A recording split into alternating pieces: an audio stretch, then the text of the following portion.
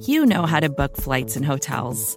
All you're missing is a tool to help you plan that unbelievable travel experience. That's why you need Viator. Book guided tours, excursions, and more in one place. There are over 300,000 travel experiences to choose from, so you can find something for everyone. And Viator offers free cancellation and 24/7 customer support for worry-free travel. Download the Viator app now and use code Viator10 for 10% off your first booking in the app. Find travel experiences for you. Do more with Viator.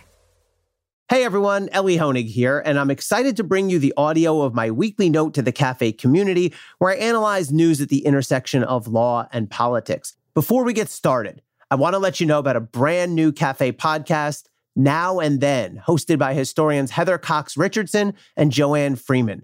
Every Tuesday, Heather and Joanne explore current events in the larger context of American history and look back at historical parallels to help us understand our present moment. You can listen to Now and Then on Apple, Spotify, or wherever you get your podcasts. First episode drops on June 1st.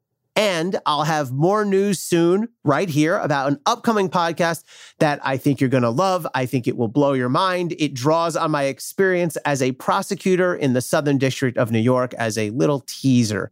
Thank you all for listening. And as always, please send us any thoughts and questions to letters@cafe.com. And now on to my note.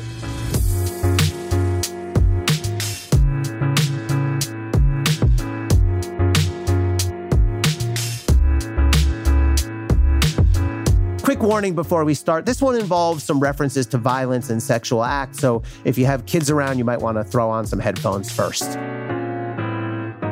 I wonder whether Joel Greenberg will be just too much. Too much for a jury to take, too much for a jury to bear, too much for a jury to accept. I can still remember the moment it happened to one of my cooperating witnesses, John Elie. Elie had spent the better part of 2 decades as a lethal enforcer for the Gambino organized crime family, and he was our star witness in the case against John Gotti Jr.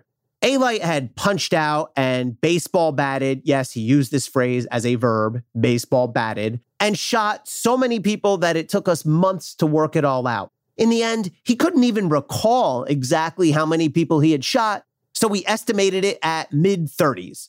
Most of them non-lethal, by the way. Elie developed a trademark of shooting his victims in the legs and the butt to send a message, though he also did kill or arrange the killings of 3 victims. So yeah, bad guy. None of that is what pushed the jury over the edge, however. It was the story of the contractor who Elie had hired to do work on his house while Elie was away on vacation. A neighbor later reported to Elie that one night he looked through a window into Elite's home and saw the contractor having sex with a woman on Elite's bed. Elie, well, he didn't appreciate that. So, Elie testified to the jury, he tied up his trained attack dog on a leash in his garage. He then lured the contractor into the garage and at gunpoint, zip-tied him to a chair that was just inches beyond the leash dog's reach. Elie then left the contractor there within breathing distance of the frenzied dog for hours. We're talking inventive, sadistic torture here for the contractor and for the dog, really. It got worse. Elie then untied the contractor and marched him still at gunpoint to a small pond behind the house. Elie made the contractor walk into the frigid, waist-deep water and fired shots as the contractor flailed and splashed for his life. Elie didn't hit the contractor with any shots. He never meant to. But again, inventive, sadistic torture. If your stomach is turning, so too was the jury's. It was just too much. The jury had listened carefully to Elie throughout his testimony leading up to that point. I'm not saying they loved him, but they seemed attentive. But as he told his sordid tale of the dog and the pond, I could feel the jury turn off. I saw at least one juror simply stop taking notes. They likely didn't disbelieve Elie. Why would he make up such horrible stories about himself? But it just got to a point where it was more than they could bear. This is rare, even for cooperators, all of whom are, by definition, confessed criminals. I've called plenty of cooperators who've committed murders, robberies, extortions, virtually every crime in the book. And juries generally accept their testimony in the end. But sometimes it's just too much. Which brings us to Greenberg. If I'm the prosecutor handling the Greenberg case and whatever other cases may come out of his cooperation, and rest assured, there will be others, this is my biggest concern, that his conduct might be just too outrageous for a jury to bear. I've seen some wild rap sheets. Remember, I used to prosecute professional criminals who spent their entire careers, such as they were, in the mob. But I've never seen an array of crimes quite as grotesque, varied, and pathological as Greenberg's. The most serious charge to which Greenberg has now pled guilty is sex trafficking of a minor. That's about as heinous a starting point as one can imagine. Greenberg has now admitted that he paid to transport a minor across state lines for sex, and according to the prosecutor's papers, Greenberg introduced other men who engaged in commercial sex acts with the minor. I've put murderers on the stand, but this feels like an even tougher sell in a sense. I could always tell a jury, yeah, he's a killer, he's admitted that, and he killed with and for the mob and for this defendant. In a sense, that's more palatable than sexual abuse of a minor, particularly if Greenberg himself was the primary driver of the operation. And that's just one of many crimes that Greenberg has now admitted. He also engineered a scheme to steal driver's licenses and to adopt false identities, a fraud involving complex cryptocurrency transactions, and a coordinated theft from a COVID relief fund. You have to hand it to Greenberg. The COVID fund was barely up and running before he found a way to rip it off.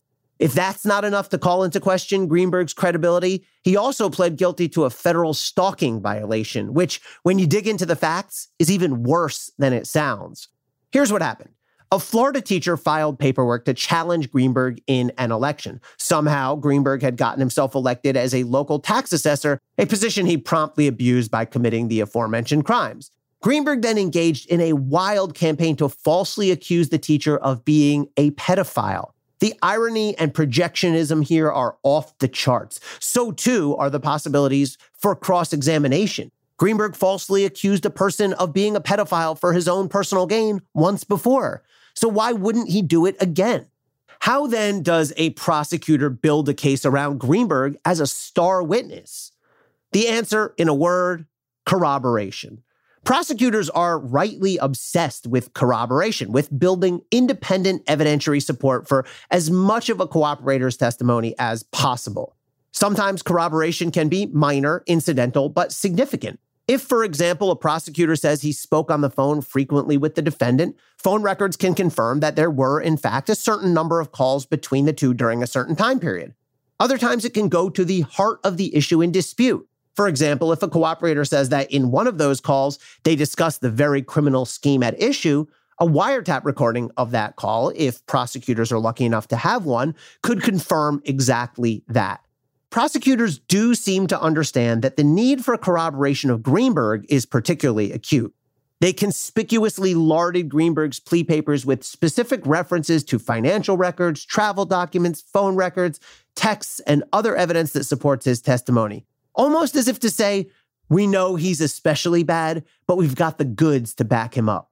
Risk at trial should be, and logically is, a zero-sum game. One side, quote-unquote, wins, the other side loses. And as one of those probabilities goes up, the other goes down. But here, it somehow seems that the risks for both sides are elevated. Prosecutors face a chance that even if they corroborate Greenberg's every utterance, a jury, or perhaps a single juror, will simply turn on him. And any person who might be charged based on Greenberg's testimony risks that a jury will put aside its visceral disgust, focus dispassionately on the evidence, and conclude that Greenberg, vile as he is, has come clean and is amply backed up. Ultimately, then, the question about Greenberg might not be whether he tells the truth. It might be simply whether a jury can stomach the cold reality. Stay safe and stay informed, everybody.